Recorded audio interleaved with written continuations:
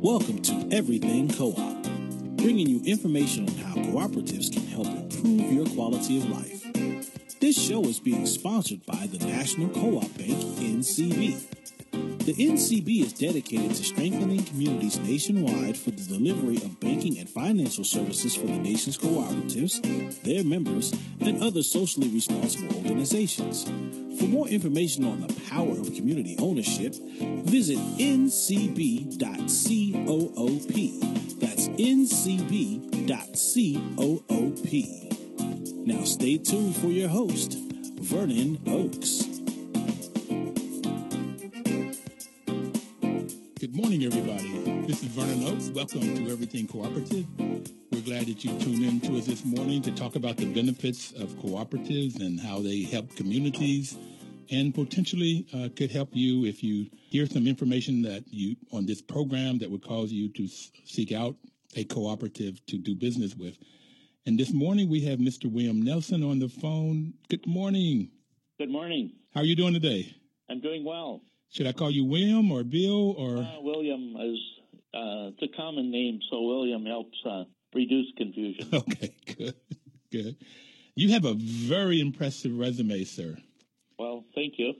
How did you get started? You've got so much to talk about, so let's just start from the beginning. How did you get started in this cooperative business? I grew up on a farm in central Minnesota, and it's a farm.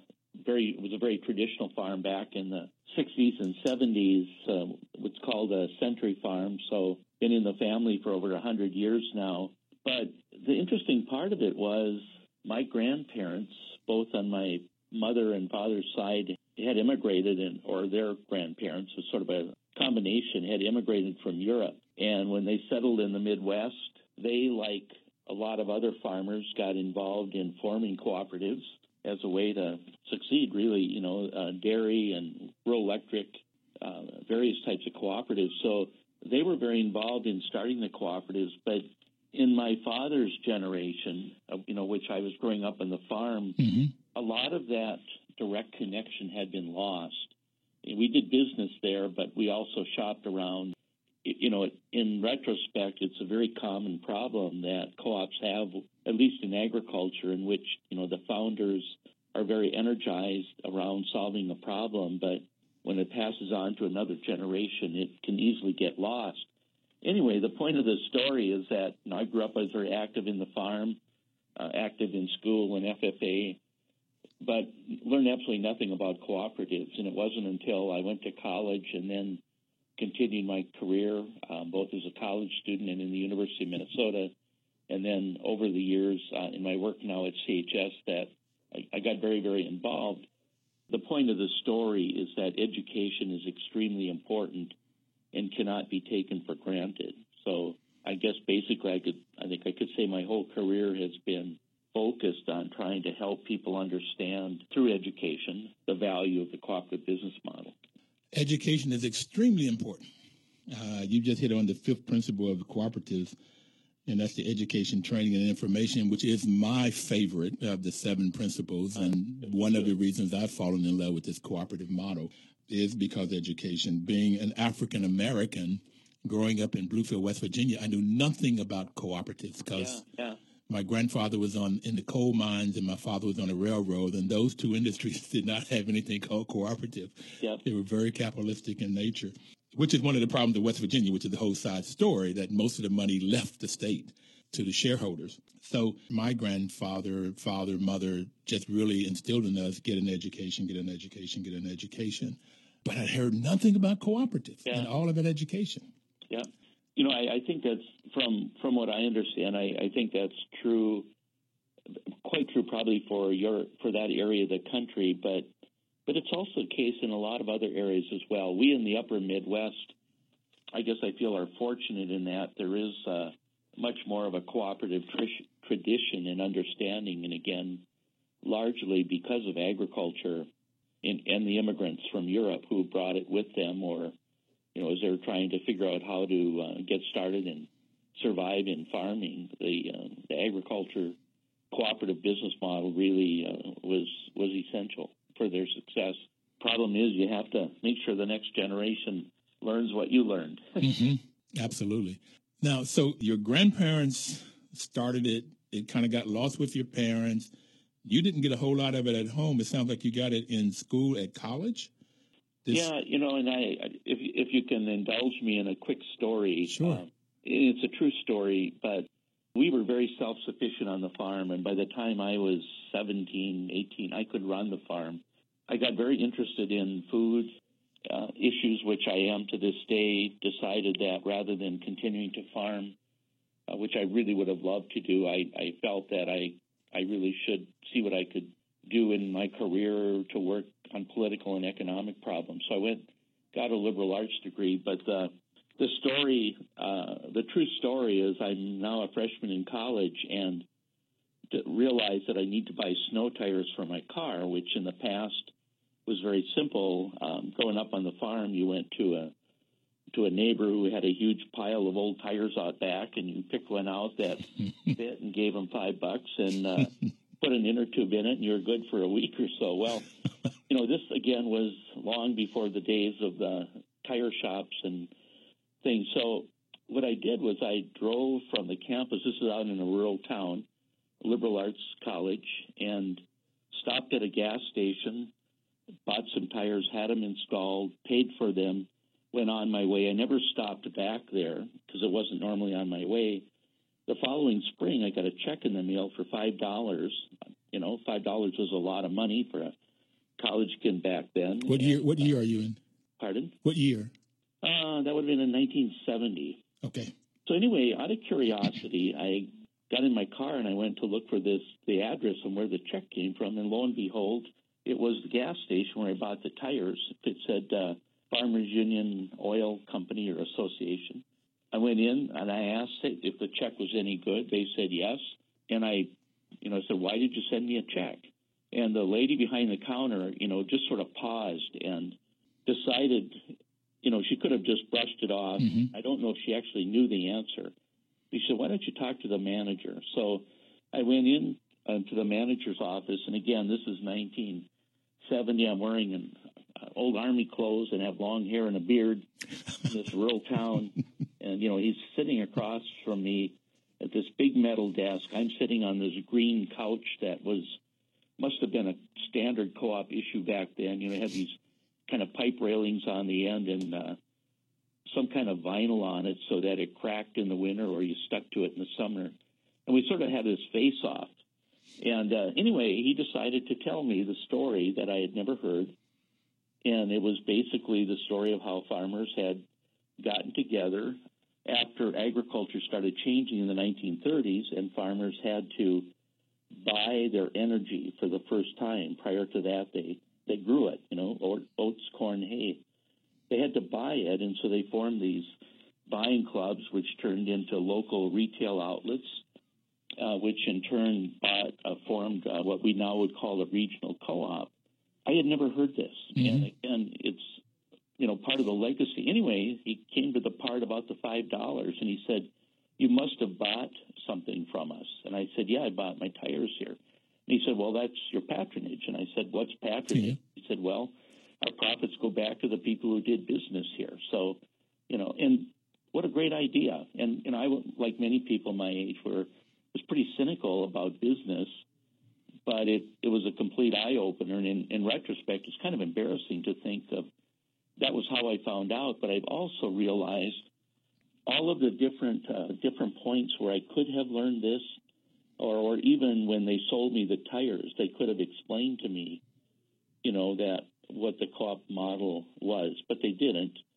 And then the end of the story, which is really interesting, is I told this story for many years, and the manager of the co-op once heard me, was at a meeting, and he said, there's another part to this that you may not realize, but he said back in the early 70s, the town was very conflicted, over the issues, mm-hmm. from civil rights to everything. And the board of directors, who were all farmers, had this debate at every board meeting about whether or not to let the college students become members. And he said one side would argue, saying, hey, they're just here for college. They're hippies. Why should we let them in? And the other side would say, well, you never know. Maybe they'll amount to something someday. One day. So he said, you must have been there when one side won over the other. And I've never forgotten that lesson, because we see in agriculture today, a lot of people do not really understand it. A lot of young people, and obviously a lot of people don't understand cooperatives. But you just never know when something you do or say, or maybe this radio show or whatever might be the tipping point for someone. And I've actually had many of those in my career, and I guess I try to create them for others as well.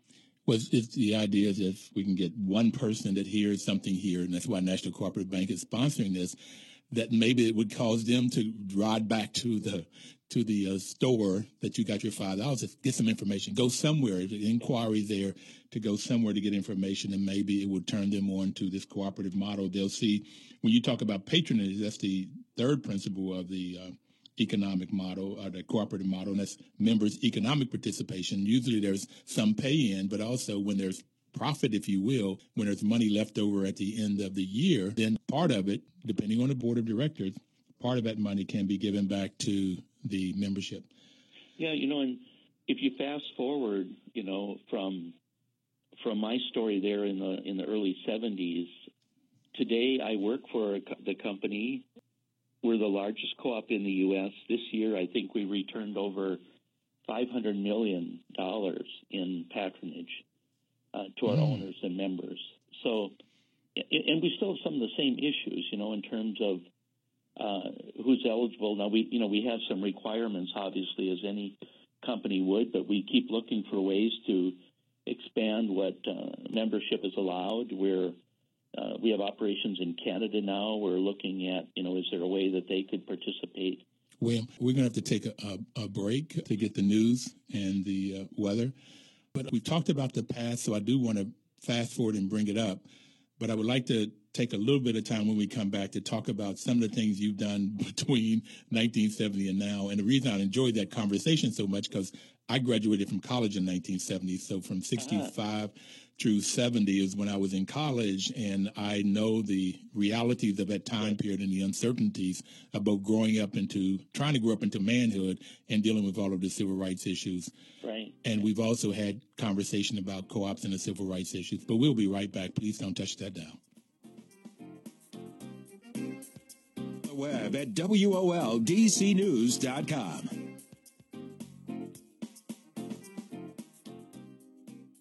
Information is power. That's why this program is so good that we're having on WOL, because we're giving information that if you take this information and put action to it, you can get power. At Greenbelt Mutual Homes, there's a sign in their office that says that cooperatives gives people the tools to control their destiny. So with this information that we're giving you today, that William Nelson is on the phone giving you information about his life and how he's been working with cooperatives, if you would take this information and put some power to it, you can have the tools to control your own destiny.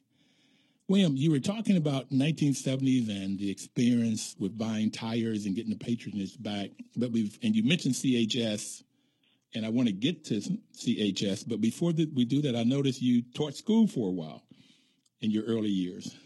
I did. After I graduated from college, I did an internship in the Minneapolis schools in the inner city, which at the time, the food co-ops were going through a lot of challenges in the area. If any one of your listeners knows the story of the food co-ops in the Twin Cities, it's a fascinating one. They were having protests about whether or not to serve Coke products in the food co-op, and it all has evolved into a really marvelous food co-op system here in the Twin Cities. But anywhere from there, I went on, got a couple more graduate degrees, and then I had an opportunity to teach at the University of Minnesota at a coordinate campus, and I really went there for the explicit purpose of wanting to teach a course on cooperatives, and ended up doing that for 13 years, as well as becoming a tenured faculty and administrator. Got involved in a lot of different activities nationally as well as in the state. A lot of work with young farmers, and then had an opportunity to join what was then Cenex in about early 90s to run a program on cooperative education, which has evolved into a about $1.5 million competitive grants program each year that we do through the CHS Foundation and a lot of major initiatives. But, even though I'm working in corporate citizenship now and philanthropy, I really still see myself as an educator. And through the programs that we fund, not only on education cooperatives, but a whole range of things that we do with college students, we have a lot of opportunities to get the word out, I guess, and to help support students' learning and faculty. So you're teaching the classes and you got tenure, so you've got a PhD somewhere. I didn't run across that. I didn't. Was actually, it's a long story, and I won't go into it here. But I'm one of those TBAs, and it's an interesting story because I had to make some choices when given an opportunity to take on a major project, and opted to do that, which has resulted in a lot of what we're doing today. But no, I was tenured, and then I was part of a process of the campus closing. So I had an opportunity to stay in the university, but I was approached by Cenex to work on this education project, which actually had its roots, if you will, really back to the Rochdale Pioneers. And the concept was that you would provide funding for education, as the Rochdale Pioneers did. When the Farmers Union organization started what originally was Farmers Union Central Exchange and later Cenex, and then also Farmers Union Grain Terminal Association, which became GTA and then Harvest States, and now today is one company called CHS. They also had a provision in the organization of the cooperative that funding would be directed back for education. And I was brought on board to work with that program, which we then moved into the foundation, and we've been able to grow it significantly over the years. So, it's been if you stand back and look at it, you can see what it looks like, but if you look at any one part of it, you may not see the connections. I think, the key thing that I would say today is, I'm working for a company that's owned by 600,000 farmers and ranchers. About almost 100,000 are direct members. The other, a little over 500,000 are the owners of about 1,100 locally owned cooperatives across the U.S. If the average co-op had 7 board members, that's over 7,000 individual local leaders who are serving on co-op boards. And we're in the food business. We're helping feed people around the world and do it through an organization that's owned and controlled by farmers. And it's a good place to be. About 5 years ago, I'll be 68 this year. And so about 5 years ago, I figured out what I wanted to do when I grow up. Okay. Because every time before that, when somebody asked me, I didn't have an answer. And so through life, I've just said to strive for excellence in whatever you do. Sure. So right now, I will continue until I breathe my last breath to promote co-ops. Yeah, good. Develop housing co-ops. I taught 12 years at Lebanon in the college scene also, so we have something similar there. But I want to either create ongoing colleges department, like they have a department of business. I like to have a department of cooperative business, or to create maybe a community college to start off with that does certifications and 2-year degree and maybe evolve into a 4-year degree. But I would really like to see a PhD program where we get a lot of research on co-ops and what makes them function so well. I have some ideas of what makes them function so well once people move from being an employee in a worker co-op to an owner, or in a housing co-op when they move attitudinally from a tenant to an owner. Tremendous things happen to make that business work extremely well. And I think a lot of research could go around that to find out why it does, whether that's psychology or sociology or business research. So that's what I want to do. So have you ever thought about the money that you're given for education, or is some kind of a program in colleges that has a degree in cooperative business? We are funding many, many universities across the country that are involved in teaching about cooperatives in courses, endowed chairs, centers, work, supporting professional growth opportunities, international travel, etc. I am not a great fan of trying to create a degree in cooperatives. I know there's some attempts and there's some of that going on, because what I've seen when people have done that is I'm not sure how to explain it, but maybe I can look at it. I'll just use CHS as an example. Okay. We're hiring a lot of people. We're growing very rapidly, and we're hiring a lot of people from the outside who didn't grow up in the country. In many ways, they're becoming our biggest co-op advocates, including our CEO, who came from a publicly traded company, or our CFO, our head of HR, and basically our new attorney. They're coming from companies where they became very good at what they do, and they are choosing to come to work here because they like the idea that we're owned by farmers. And these new outsiders have really recharged the people here, the 10,000 plus people who work here, who in some ways at times have sort of taken it for granted, or, you go about your daily work, whether you're selling grain or any of the different functions, and it isn't something you think about every day, but it's one of those things where it's really gotten people very alive here. So now our HR Learning Academy is offering courses internally for employees to take on cooperatives. And then when we work with universities, most of the courses are taught through an ag econ program, but at Washington State University, we're doing it through a capstone course. There are a lot of different ways of doing it, and from my own experience teaching it and then funding it, it's almost like you got to kind of wait or watch or try to create that teachable moment. And yes, there are some people then who are going to get so engaged, and we desperately need them, by the way, who will become what I would call a co-op academic. But many of them actually get there by different routes. There are a number of people, ag economists, whose backgrounds are in resource economics or natural resources.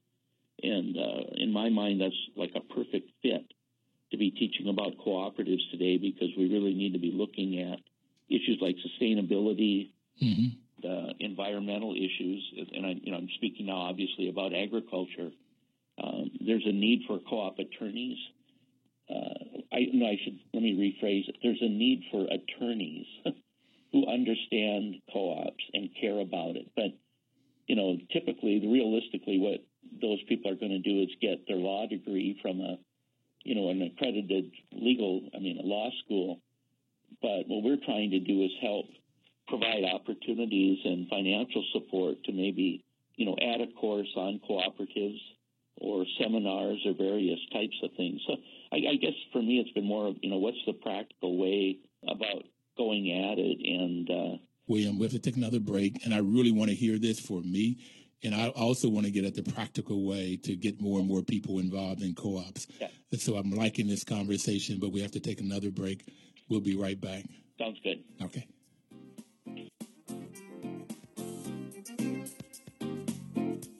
News updates on the web at WOLDCnews.com.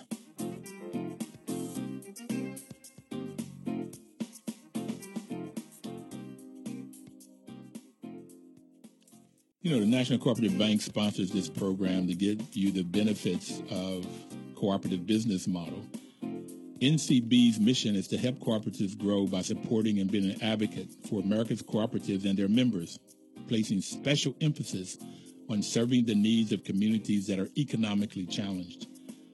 And most co-ops, as we've talked about in the past on the program, they solve some community problem. Matter of fact, Papa Sin, who was on last year, said if there's no community problem, there's no need for a cooperative. And William Nelson, who's our guest today, has said that the co-op started in his family 100 years ago to solve problems of the farmers. And so they came together, worked cooperatively to solve those problems. And now he has taught about cooperatives, and he's joined a company which we'll get to, but we were just talking before we left on the break about practical ways to educate the public about this cooperative business model. And my idea was creating some kind of degree program, but he's getting me to think about that by his experiences. So you want to continue on that conversation about practical ways of getting people to understand about cooperatives?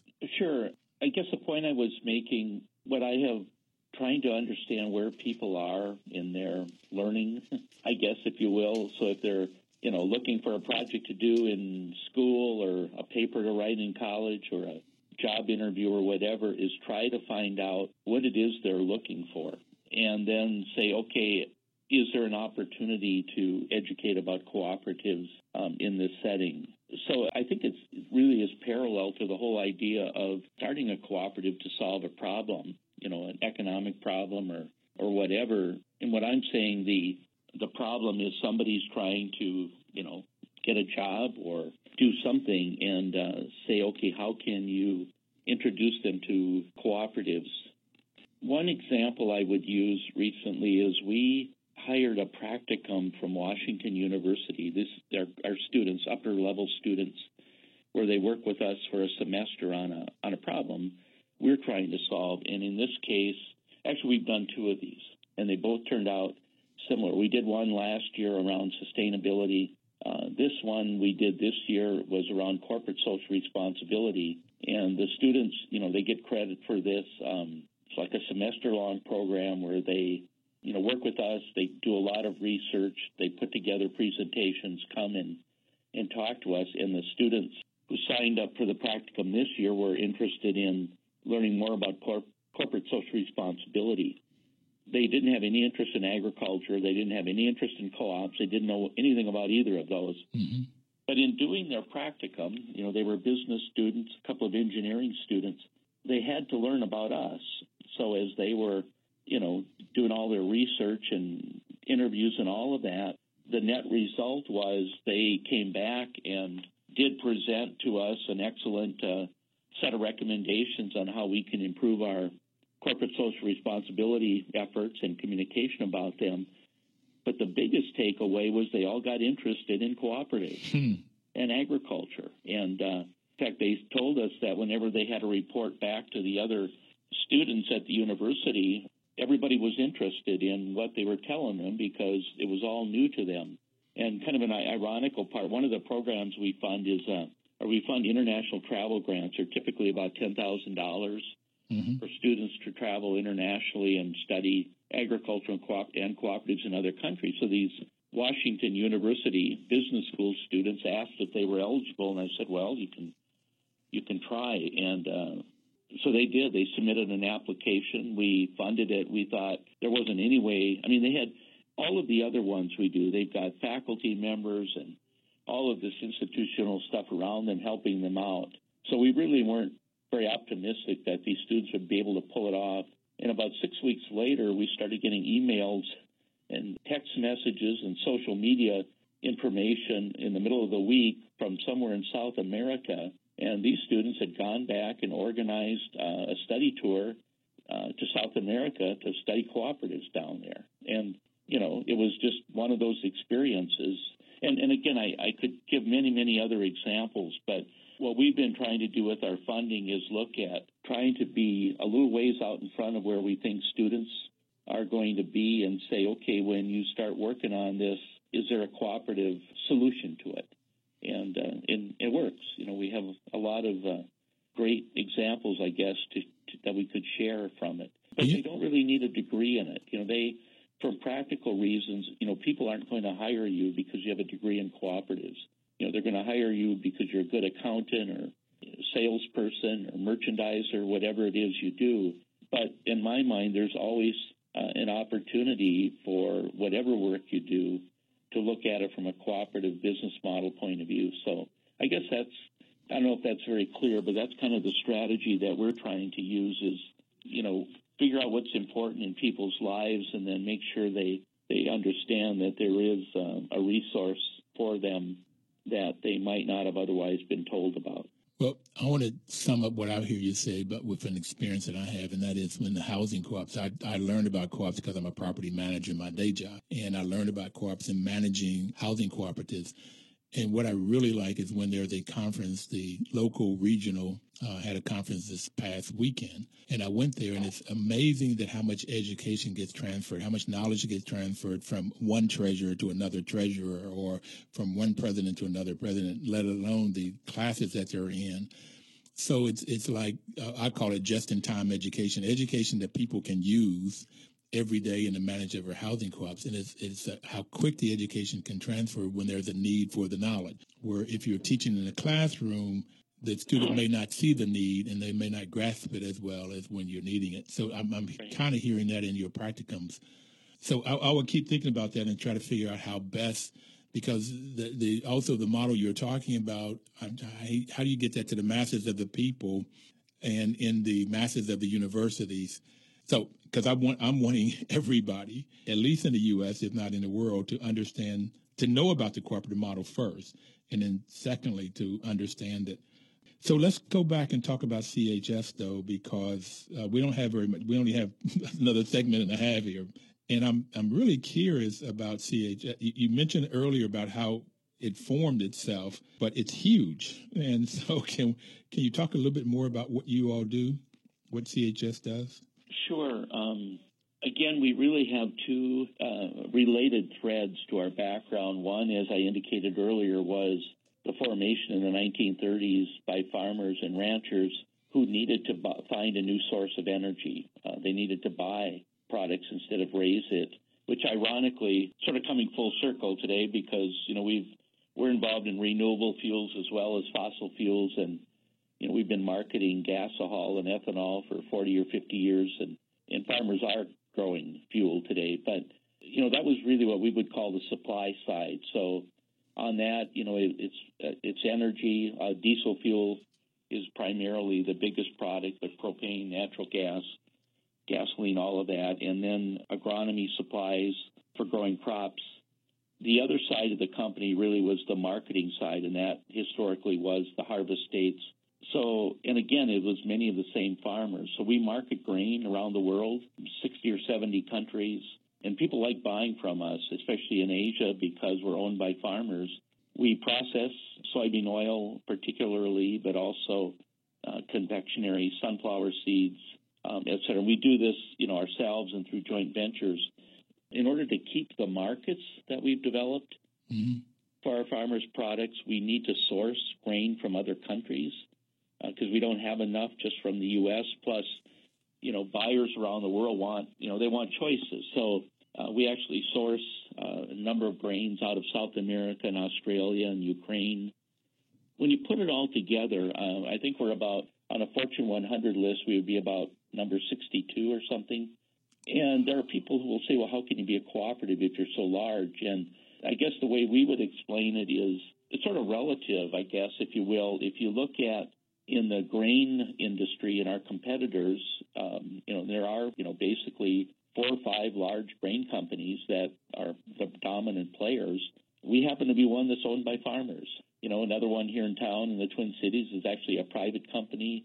Others are publicly traded, but we provide an opportunity for individual farmers to compete in the same playing field as these other huge companies.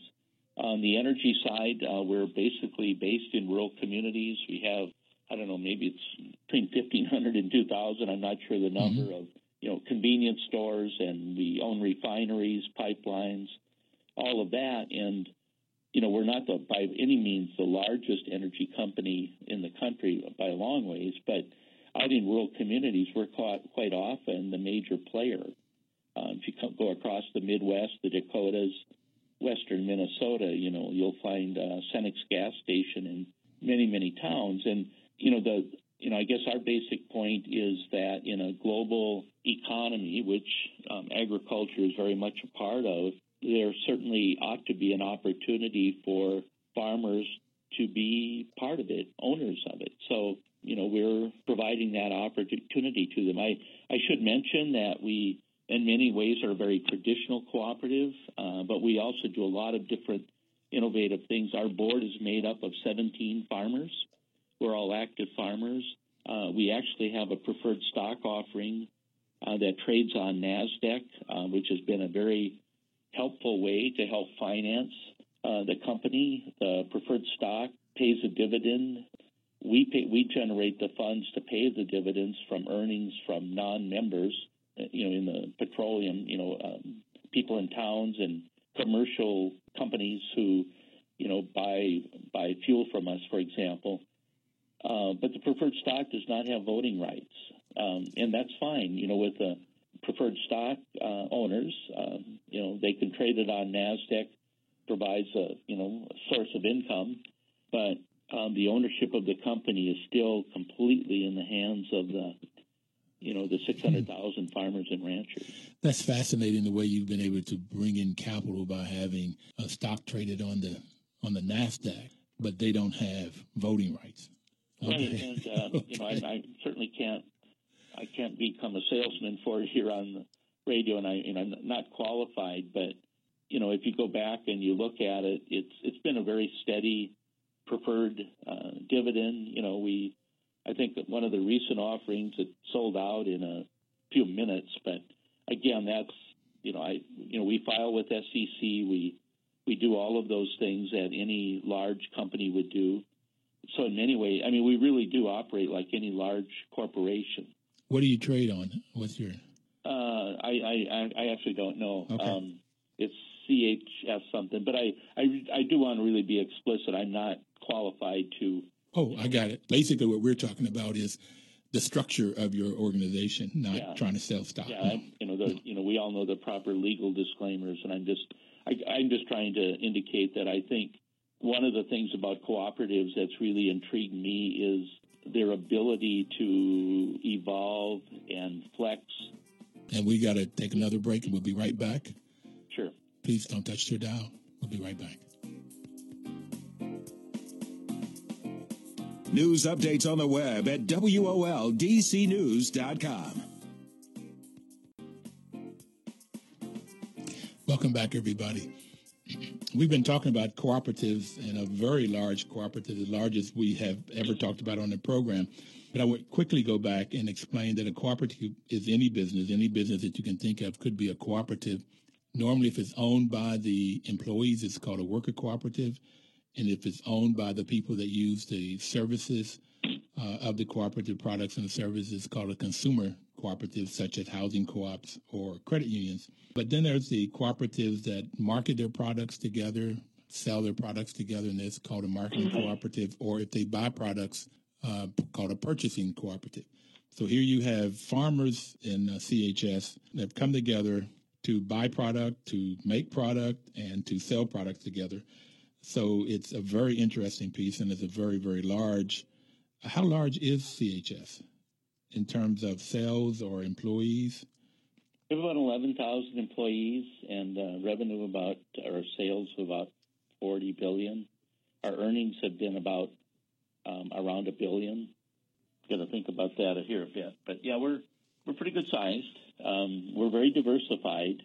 Keep in mind that we're in agriculture. We're based in rural communities. So, issues like weather and drought and hail and all of those are critical parts. All of the things that really make agriculture a very, interesting, but also it's a risky business. I was going to say risky. It's a lot of money to get started these days, and we're, very concerned about how do we support the next generation of farmers.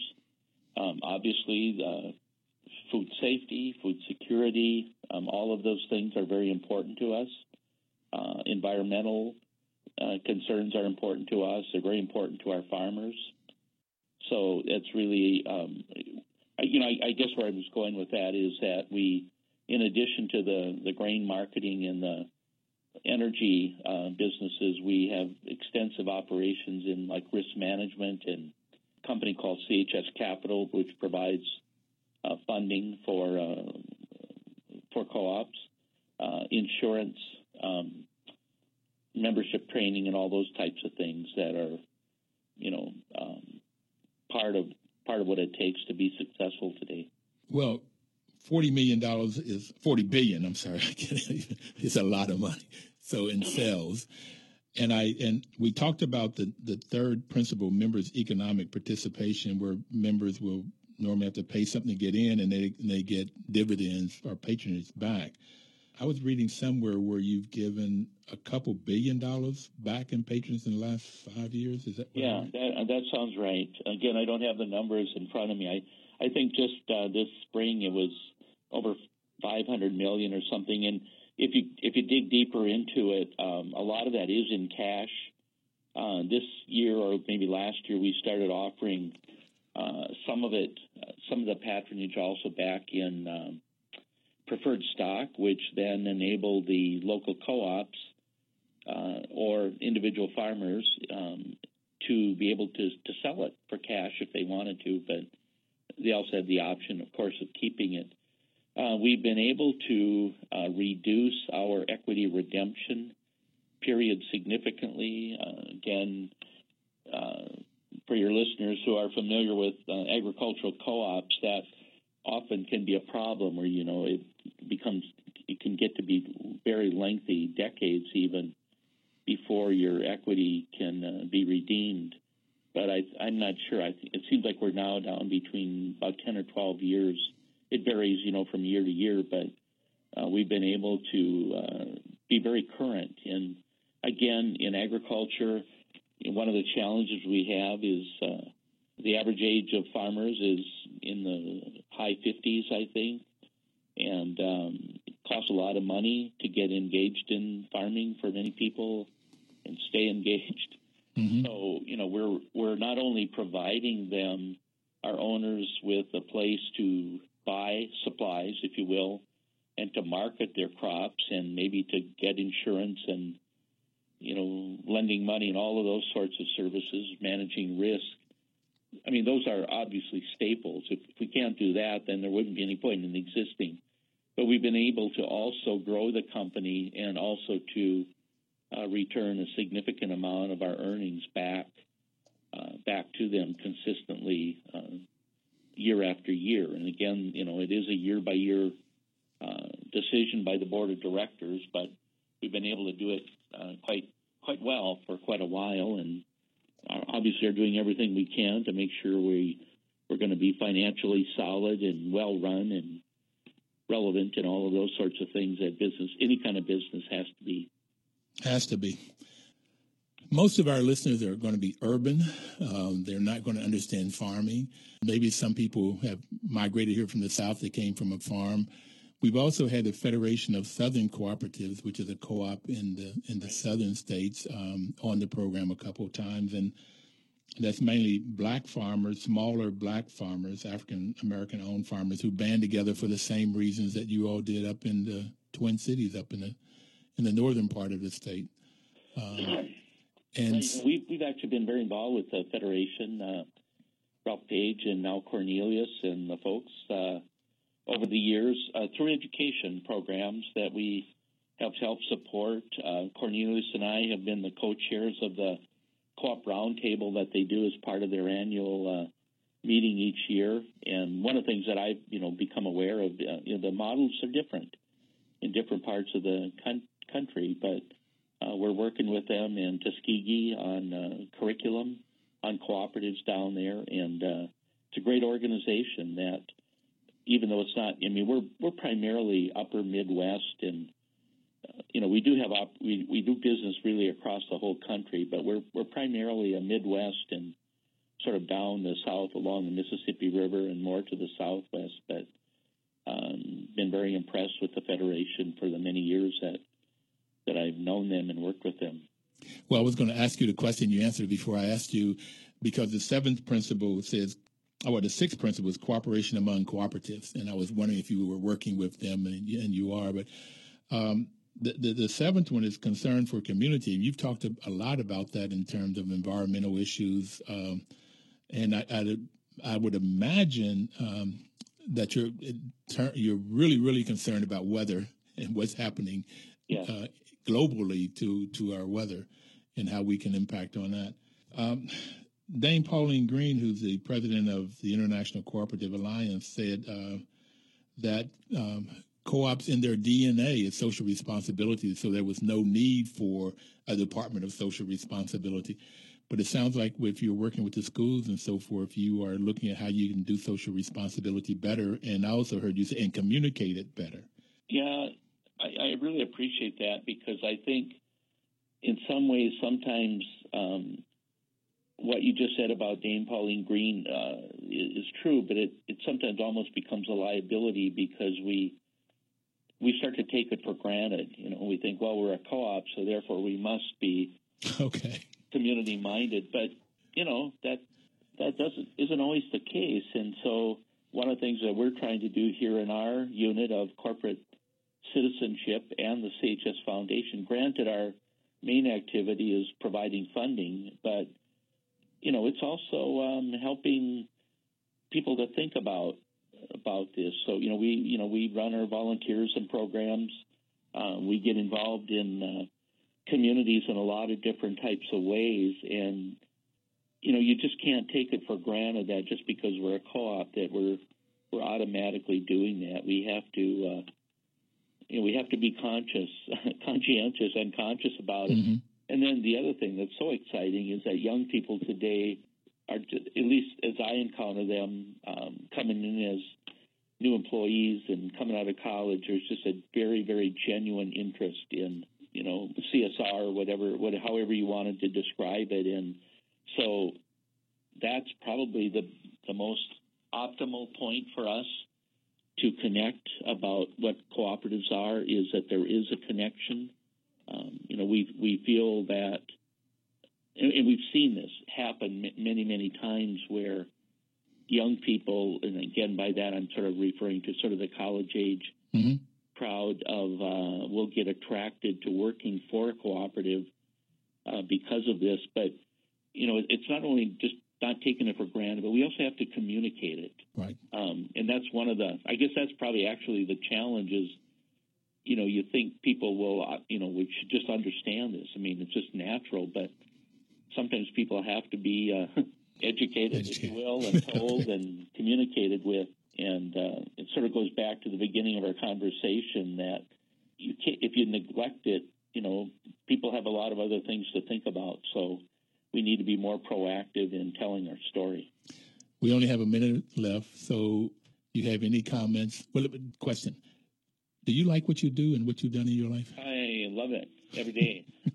And I feel like I know that I can help make a difference, and I hope everybody feels that way. And, obviously there are times when you don't know if you're making a difference or not, but cumulatively over the years, and, I have the benefit of seeing, especially what we've done with universities. There are many, many universities now that are offering courses. They're offering multiple courses. They're working with 2-year colleges, 4-year colleges, and I go back to my beginning where all I was trying to do was teach a course at a 2-year college on cooperatives, and I guess I never would have imagined that to see what's going on today. One of the programs we fund through the National Farmers Union or with them is College Conference on Co-ops. We've been doing this for 20 years. We get about 150 college students every year that spend. We got to cut it off, and I thank you. I hear about the love that you have for co-ops. Thank you for being on the program today. Hey, thank you.